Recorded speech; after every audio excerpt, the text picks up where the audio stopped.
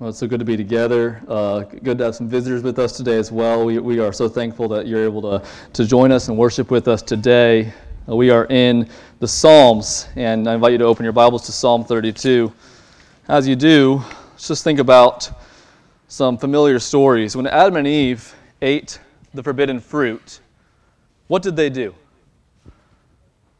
They hid from God, sought to cover their nakedness. When Moses confronted Aaron after he had fashioned the golden calf on Mount Sinai, what did Aaron do? He made up a story. He said, "The people made me do it, and I threw in the gold, and out came this golden calf." When Achan stole some of the devoted things from Jericho and Israel was defeated in battle, what did Achan do? He kept silent until the lot finally exposed him. When Peter confronted Sapphira after Ananias had died for their sin and deceit, what did she do? She lied to Peter. And then we'll go outside the Bible for this one. When you hear your children fighting and you ask them to tell you what happened, what do you often hear? You hear two diametrically opposite stories that can't possibly both be true. When we sin, we hide. When we sin, we lie. When we sin, we try to cover it up. This is our natural fallen instinct. But Psalm 32 points us to a better way. This morning we're continuing our summer series through the Psalms. We're calling them Songs of the Spirit. And what we have in Psalm 32 is a Spirit-inspired song written by King David that holds out to us the wisdom of confession and the blessing of God's forgiveness. The wisdom of confession and the blessing of God's forgiveness. Listen to David's words in Psalm 32. "Blessed is the one whose transgression is forgiven, whose sin is covered. Blessed is the man against whom the Lord counts no iniquity, and in whose spirit there is no deceit. For when I kept silent, my bones wasted away through my groaning all day long. For day and night your hand was heavy upon me. My strength was dried up as by the heat of summer. I acknowledged my sin to you, and I did not cover my iniquity.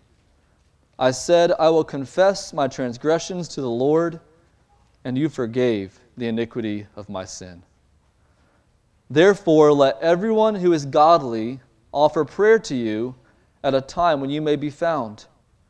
Surely in the rush of great waters they shall not reach him. You are a hiding place for me. You preserve me from trouble. You surround me with shouts of deliverance. I will instruct you and teach you in the way you should go. I will counsel you with my eye upon you. Be not like a horse or a mule without understanding, which must be curbed with bit and bridle, or it will not stay near you. Many are the sorrows of the wicked, but steadfast love surrounds the one who trusts in the Lord. Be glad in the Lord, and rejoice, O righteous, and shout for joy, all you upright in heart." There's three parts to this psalm. It begins with David's declaration in verses 1 and 2. David's declaration. The psalm begins with King David declaring truth to us that can be summed up like this. Here's what David says in verses 1 and 2. Happy are the forgiven. Happy are the forgiven. Happy are those who have received forgiveness from the Lord. We saw the same language in Psalms 1 and 2 a few weeks ago. Blessed is the man whose delight is in the law of the Lord. Blessed are those who take refuge in the Lord's anointed. This word blessed literally means happy, truly happy. And here the blessed man, the happy man, is the forgiven man. This is David's declaration. True and lasting happiness belongs to all whom God has forgiven of their sin. Happy are the forgiven. Now, David declares the richness of this in three ways. He talks about forgiveness from a few perspectives. He talks about transgression being forgiven, sin being covered, and iniquity not being counted. Each of these statements helps us grasp what we mean when we say, God has forgiven me. We say that a lot, don't we? But what are we saying when we say, God has forgiven me? First, David says, blessed is the one whose transgression is forgiven. So whenever you hear that word transgression, you should think law. Transgression is about breaking God's law. The picture is that you go beyond a boundary. You step over a line. God's law is what defines the boundaries for God's righteousness, and those who transgress have crossed over those boundaries. Transgression is law breaking. It's passing over the boundary of God's law. And here, David speaks of transgression being forgiven. Transgression being forgiven. And to understand what that means, what does it mean that my transgression, my law breaking is forgiven? We look at what he says next. Blessed is the man whose sin is covered. So here we see a picture to help us grasp what God's forgiveness is like. And the picture is of God covering our sin. God covering our sin. Now this does not mean that God simply sweeps our sins under the proverbial rug.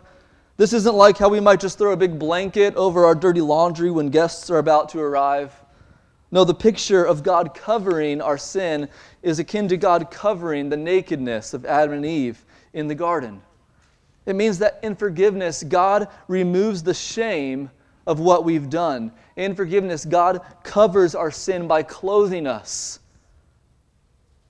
Sin doesn't only bring shame, however, it also brings guilt. And so this is what David addresses next. Blessed is the man against whom the Lord counts no iniquity. So if a transgression is the act of breaking God's law, then iniquity is the guilty verdict for getting caught in the act. Our transgressions have made us guilty. We have iniquity because we have transgressed God's law. But here we have another description of God's forgiveness. In forgiveness, God does not count our iniquity against us.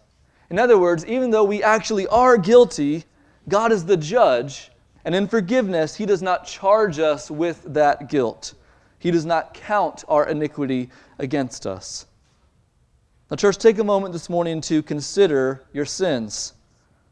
In what ways have you transgressed God's law? Consider the Ten Commandments. Consider the Sermon on the Mount. Consider what false gods have I turned to. Consider how have I dishonored God's name. Consider what sins have I committed against my family, against my spouse, against my neighbors, against my church. Consider how have I failed to love the Lord with all that I am. How have I failed to love my neighbor as myself? Consider your transgressions this morning. Consider the shame of your transgressions. Consider the guilt of your transgressions. Consider the ugliness of your sin before a holy God. Consider the just punishment your sin deserves. And now hear David's words again. Blessed is the one whose transgression is forgiven, whose sin is covered. Blessed is the one against whom the Lord counts no iniquity. So do you want to experience the happiness of God's forgiveness today? Do you desire to know the blessedness of having your transgression forgiven, of having your sin covered, of having your guilt removed? Well, then listen to the final line of David's declaration. Blessed is the man in whose spirit there is no deceit. Here, David tells us that there is a prerequisite for forgiveness. Contrary to what many believe, not everyone is forgiven. Not everyone will have their shame covered and their guilt removed. The blessing of forgiveness comes to those in whose spirit there is no deceit. Which is to say that God's forgiveness comes to those who are honest about their sins before Him. God's forgiveness comes to those who confess their sins. Here we learn a crucial truth. Unconfessed sin is unforgiven sin. Unconfessed sin is unforgiven sin. The joy of forgiveness only comes to those who confess. And David can declare this because David has experienced this himself. Leads us to the next section of the psalm, David's testimony. David's testimony. Verse 3 begins with these words, "For when I kept silent." For when I kept silent. He's looking back at a season of unconfessed sin. Now we can't say for sure when this would have been. It seems likely that it was in the months following his adultery with Bathsheba and his murder of her husband Uriah.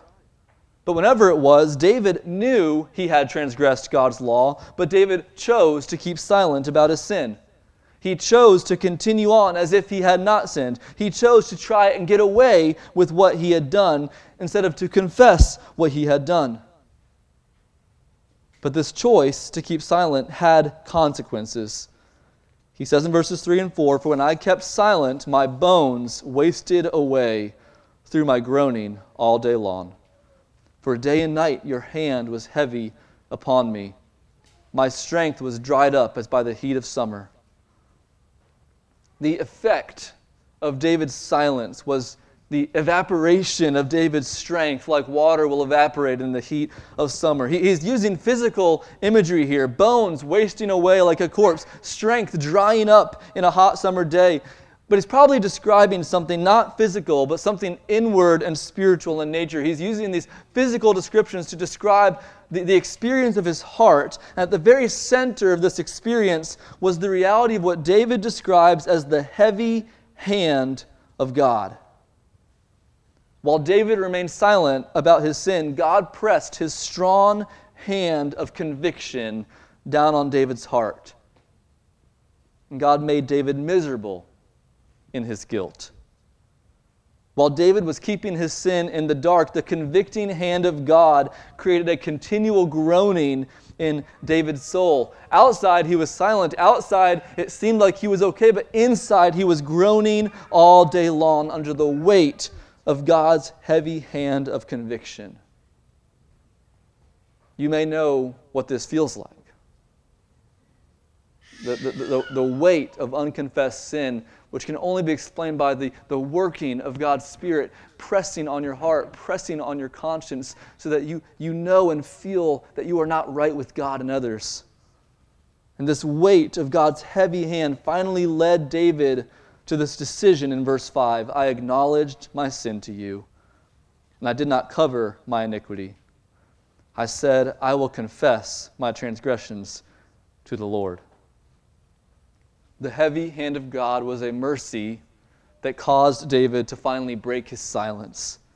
He decides finally to speak to God about his sin. He decides to stop trying to cover his guilt. He decides to confess his law-breaking to the Lord. And when he did, look at what happened. "And you forgave the iniquity of my sin." When David confessed his sin, the Lord forgave his sin. When David stopped covering his shame, the Lord covered his shame. When David acknowledged his guilt, the Lord removed his guilt. And there was nothing more for David to do. There was no list of works that had to be done to make up for the wrong that had been done. One commentator describes verse 5 like this: "The forgiveness is as complete as the sin was serious, and as immediate as the confession is spoken." The forgiveness was as complete as the sin was serious and as immediate as the confession is spoken. When David confessed, he experienced the principle of God's grace. Confessed sin is forgiven sin. Confessed sin is forgiven sin. This is David's testimony, and he shares it because he wants his people to experience it too. His desire is that his people would know the blessing of forgiveness that he had. And this leads to the final few sections of the psalm, which we'll put together under the heading of David's counsel. David's counsel. In another psalm of David, Psalm 51, David confesses his sin to the Lord. It's a psalm of repentance, and he seeks God's forgiveness. And in verse 13 of that psalm, David says this: "Then I will teach transgressors your ways, and sinners will return to you." God, forgive me, cleanse me, make me right. And when you do, I will teach transgressors your ways, and sinners will return to you. This is what David's doing in Psalm 32. As one who had transgressed God's law, who had confessed his sin and who received forgiveness, his desire is now to teach sinners the ways of God's grace. His passion is to help others turn from their sin, help others return to the Lord. And so he gives counsel to his people. We can boil down his counsel to 4 instructions today. And these 4 instructions are 4 applications for us that we learn from David's declaration and David's testimony. 4 pieces of counsel from King David. First, pray while you can. Pray while you can. David says in verses 6 and 7, "Therefore, let everyone who is godly offer prayer to you at a time when you may be found. Surely in the rush of great waters they shall not reach him. You are a hiding place for me. You preserve me from trouble. You surround me with shouts of deliverance." This first instruction is an extended allusion to the story of Noah and the flood. You guys know the story of Noah, right? Because the world had become so incredibly wicked, God decided that he would bring his judgment by sending a flood to destroy the earth. And he chose one man, Noah, and his family to build an ark to protect them from those floodwaters of judgment. Now, between the time that God revealed to Noah that a flood was coming and the time that the flood actually came, what we understand is that Noah didn't only build the ark, Noah warned the people. Scripture calls Noah a herald of righteousness. He warned the people. He proclaimed that a flood was coming. Before the flood came, there was opportunity to repent and to be delivered, but once the rain began to fall, that opportunity was gone. Well, like Noah before him, David takes that story and counsels the people, pray to God while he may be found. Call out to God before the flood of his judgment arrives, before the rush of great waters comes. If you confess your sins today, then you'll be kept safe from the judgment on that day. You'll experience the same thing I've experienced. God will be your hiding place. God will be your ark. God will preserve you from trouble. God will surround you with shouts of deliverance. But you must pray to him while you still can. You must seek him while he may be found. There are 2 events that we need to keep in mind as we think about this first instruction. 2 events in your life, 2 events in history. 1 is the day of your death, and 2 is the day of Christ's return. The day of your death and the day of Christ's return. One of these days will come upon you. You'll meet one of these days, either the day you die or the day Jesus returns. One of those days will be a day you experience. And you do not know when it will be. Your death could be tonight. Christ's return could be tomorrow. You do not know. You cannot know. But what you must know is that whichever of those days comes first, once it comes, there will be no more opportunity to be saved. Once it comes, there will be no more opportunity to repent. The floodwaters will reach you on that day. Today is the day when God may be found. Today is the day that you can confess your sins to him and be saved. Today is the day of salvation. And so hear David's counsel, pray while you can.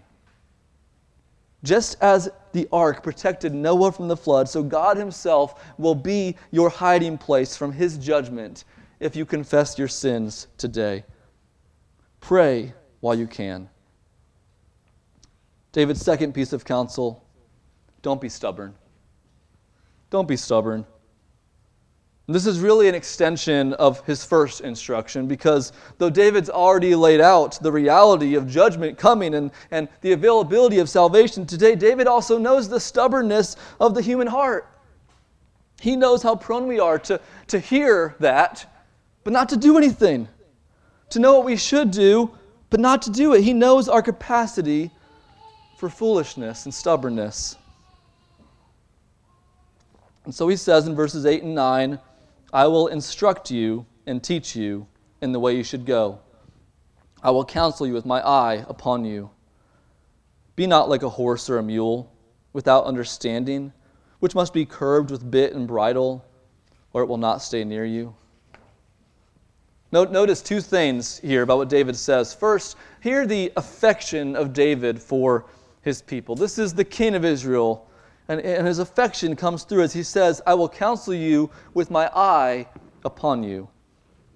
David is a good and loving king, and his disposition for God's people is like a father's disposition to his children. This isn't cold instruction. This is personal and warm and loving. David is seeking the good of God's people, and we hear that today, understand that Jesus seeks our good as he gives this instruction. Jesus has his eye upon you as he counsels you and says, listen to my instruction. And then think about the image that David employs. A stubborn animal that has to be curbed with a bit and bridle in order to go the right direction, in order to go the direction the master wants it to go. It won't do what it's supposed to do without the strong hand of the master painfully redirecting it. And we need to realize that David's talking about himself here. This image of a stubborn mule captures the time when he was silent. It captures the time when he would not confess.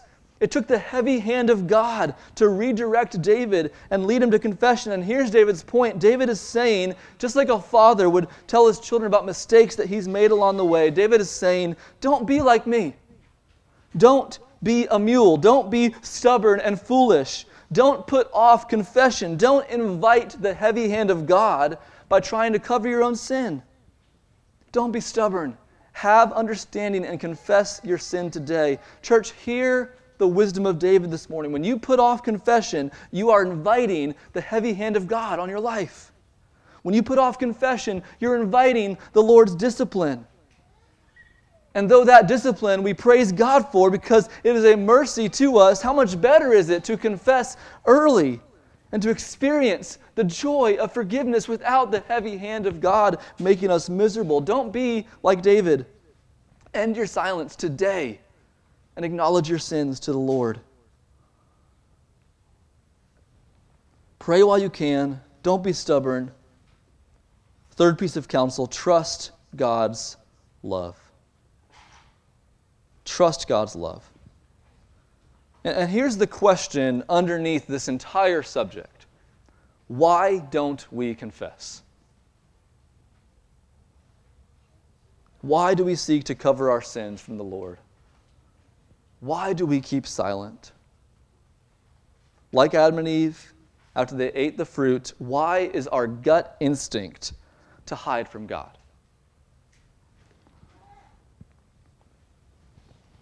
Listen to what David says in verse 10. Many are the sorrows of the wicked, but steadfast love surrounds the one who trusts in the Lord. Now, without any context, if I just pulled verse 10 out and just said verse 10 to you without any context, it'd be easy to hear that and read it kind of like this. Many are the sorrows of those who break God's commandments, but steadfast love surrounds the one who trusts in God and, of course, keeps his commandments. It'd be easy to read the verse like that and just to read it like Psalm 1, a description of the wicked, a description of the righteous. But we have a context here. And that context is all about confession of sin. And that helps us understand who are the wicked here. The wicked is not merely transgressors. The wicked are those who choose not to confess their transgressions to the Lord. The wicked are those who continue hiding in their sin, the ones who remain silent, who try to cover their sins. And David warns us that that path is a path of many sorrows. Miserable is the man who refuses to confess his wickedness. Miserable is the man who chooses to continue in his sin. But there's an alternative. Steadfast love surrounds the one who trusts in the Lord. This description, the one who trusts in the Lord, we need to understand that David's not changed his focus to someone else. It's not that he was talking about those who confess and now he's talking about those who trust. No, he is still commending confession, but he's describing the root of confession here. Confession to the Lord is an act of trust in the Lord. The reason we don't confess is because we don't trust. The one who trusts in the Lord confesses to the Lord. It comes down to this. Who do you believe God is to you when you sin? Who is God to you when you sin? How will God respond to you when you confess your sin to Him? When we hide, when we cover, when we're silent, it's because we are believing a lie about God. We are believing that we will be met with judgment. We are believing that our sin has kindled His anger, and we are afraid of the punishment that we might face if He finds out. When we don't confess, it is because we believe that our sin has turned God's heart against us. Church, that notion is a lie meant to keep us from returning to the Lord. The truth is that when we sin, God's heart is for us. When you sin, God's heart is for you. And this changes everything. Isaiah 55, we have another very similar call to confession. It begins the exact same way as verse 6. Seek the Lord while He may be found. Call upon Him while He is near. God's calling His people in Isaiah to seek Him and confess their sins. And then it says, let the wicked forsake his way, the unrighteous man his thoughts. Let him return to the Lord, that He may have compassion on him, and to our God, for He will abundantly pardon. And then listen to what God says. For my thoughts are not your thoughts.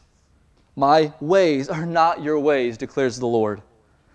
As the heavens are higher than the earth, so are my ways higher than your ways, my thoughts than your thoughts. You know, we hear that verse often, and we usually use it to describe that God works in mysterious ways, and we can't always see what He's doing in our lives, but His ways are higher than ours. That's true. It's not what Isaiah 55 is talking about.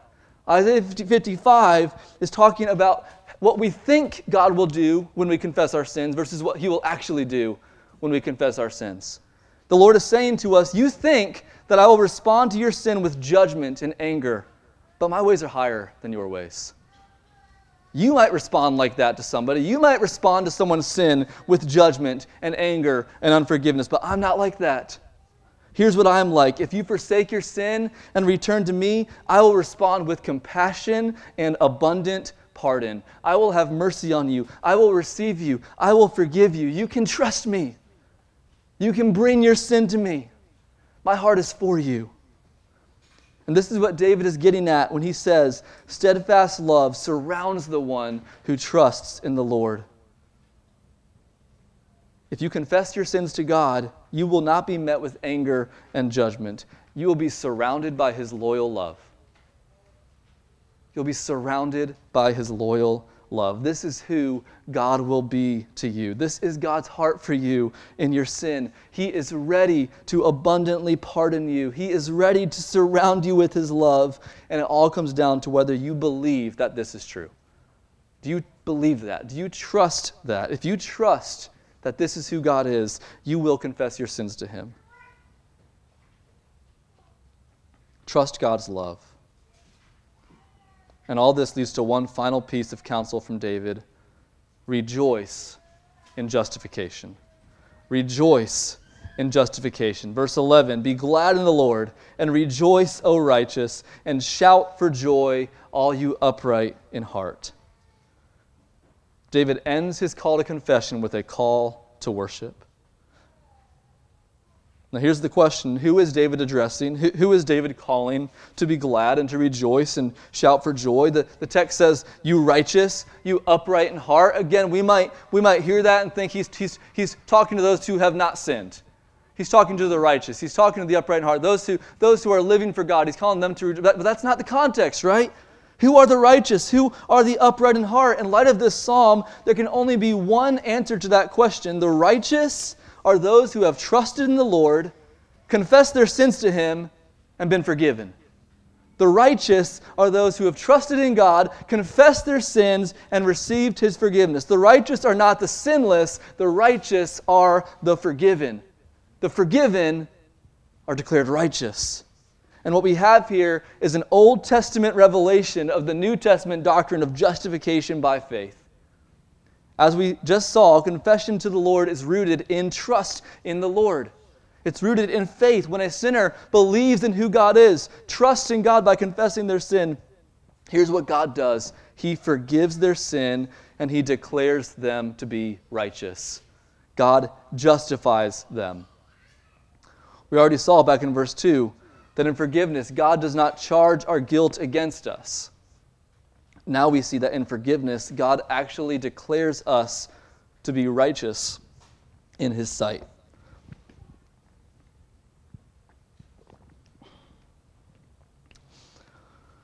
This is wonderful news for sinners like you and me, that though we are actually guilty, God will declare us righteous.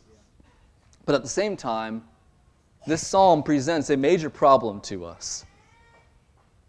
How is God righteous if He's justifying the wicked? How is God just in declaring us to be righteous? We would never stand for it if a human judge decided not to pass a guilty verdict on someone who was guilty. We would call corruption on that. So how then can we say that God is righteous when He declares the guilty to be righteous? This problem, how God can be both righteous in Himself and yet justify the unrighteous, is finally resolved through the promised Son of David, Jesus Christ. Jesus lived a perfectly righteous life. He alone never sinned. Jesus never needed God's forgiveness for anything. And then, the sinless Jesus died the death of sinners on a cross. Not only was He rejected by man, but on the cross He was forsaken by God Himself. The sinless Son of David died a sinner's death on the cross. And in Romans 3, the Apostle Paul tells us why He did this. For all have sinned and fall short of the glory of God, and are justified by His grace as a gift through the redemption that is in Christ Jesus, whom God put forward as a propitiation by His blood, to be received by faith. Here's why. This was to show God's righteousness, because in His divine forbearance, He had passed over former sins. It was to show His righteousness at the present time so that He might be just and the justifier of the one who has faith in Jesus. So how is it that a righteous God can forgive sin? How is it that a just God can justify the ungodly? How is that not a miscarriage of justice? Well, it would be if all God was doing was turning a blind eye to our sin. But that's not what God does in forgiveness. Here's the missing piece of the puzzle in Psalm 32, propitiation. Propitiation. A propitiation is a wrath-satisfying sacrifice. It's a sacrifice that stands in the place of the guilty and absorbs the judgment that sin deserves. And Romans 3 tells us that God Himself put Jesus forward as this wrath-satisfying sacrifice. Our sins against God, God put forward a sacrifice to propitiate His own wrath, so that we do not need to face that wrath. Jesus bore the judgment our sins deserve. Jesus took our place. God has not turned a blind eye to our sin. He's judged our sins in Jesus. And this is the basis for the forgiveness of Psalm 32, which is exactly where Paul turns next in Romans chapter 4. To the one who does not work, but believes in Him who justifies the ungodly, his faith is counted as righteousness, just as David speaks of the blessing of the one to whom God counts righteousness apart from works. Blessed are those whose lawless deeds are forgiven and whose sins are covered. Blessed is the man against whom the Lord will not count his sin. Put all this together, church. The forgiveness of God in Psalm 32 has been purchased by the death of Jesus Christ for our sins.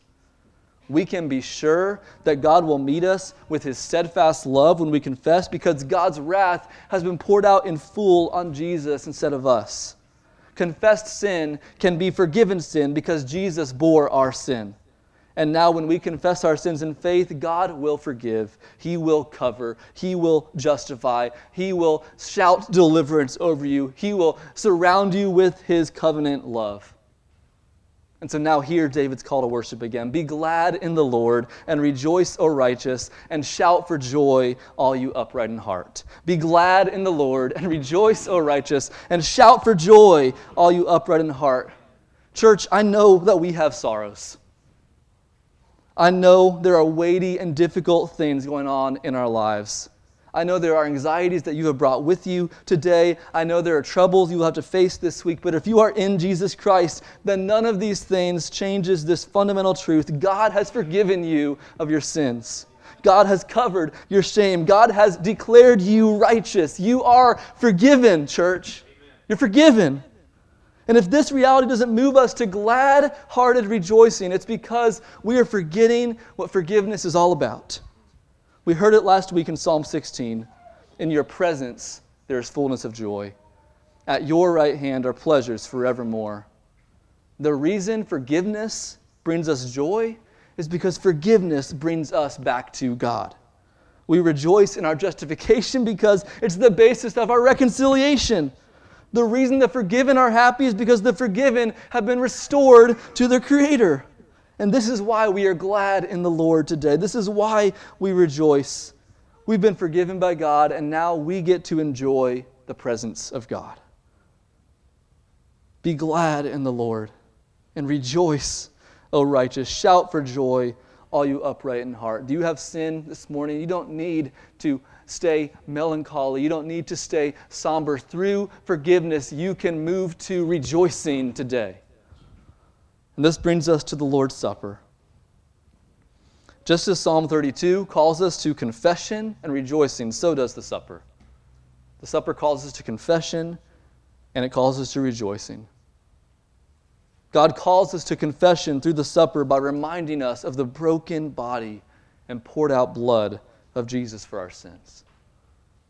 God calls us to trust His sacrifice by confessing our sins when we take the supper and believing that when we confess our sins, He is faithful and just to forgive us our sins.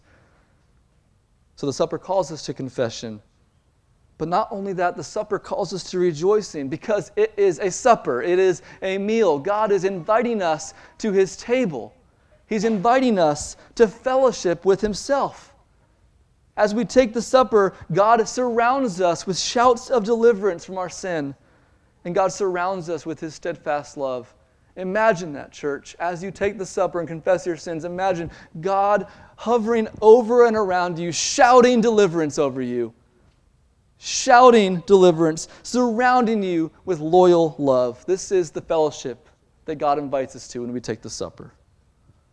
So this morning, if you're trusting in Jesus Christ as your Savior and Lord, God invites you to the table. This morning, if you have unconfessed sin, God invites you today, now, to confess it to Him. And when you confess, God assures you today that because of Jesus' sacrifice, you are forgiven. So as we come to the table, church, let's confess our sins together, and then let's be glad in the Lord. Rejoice as those declared righteous. Shout for joy to the God who shouts deliverance over us.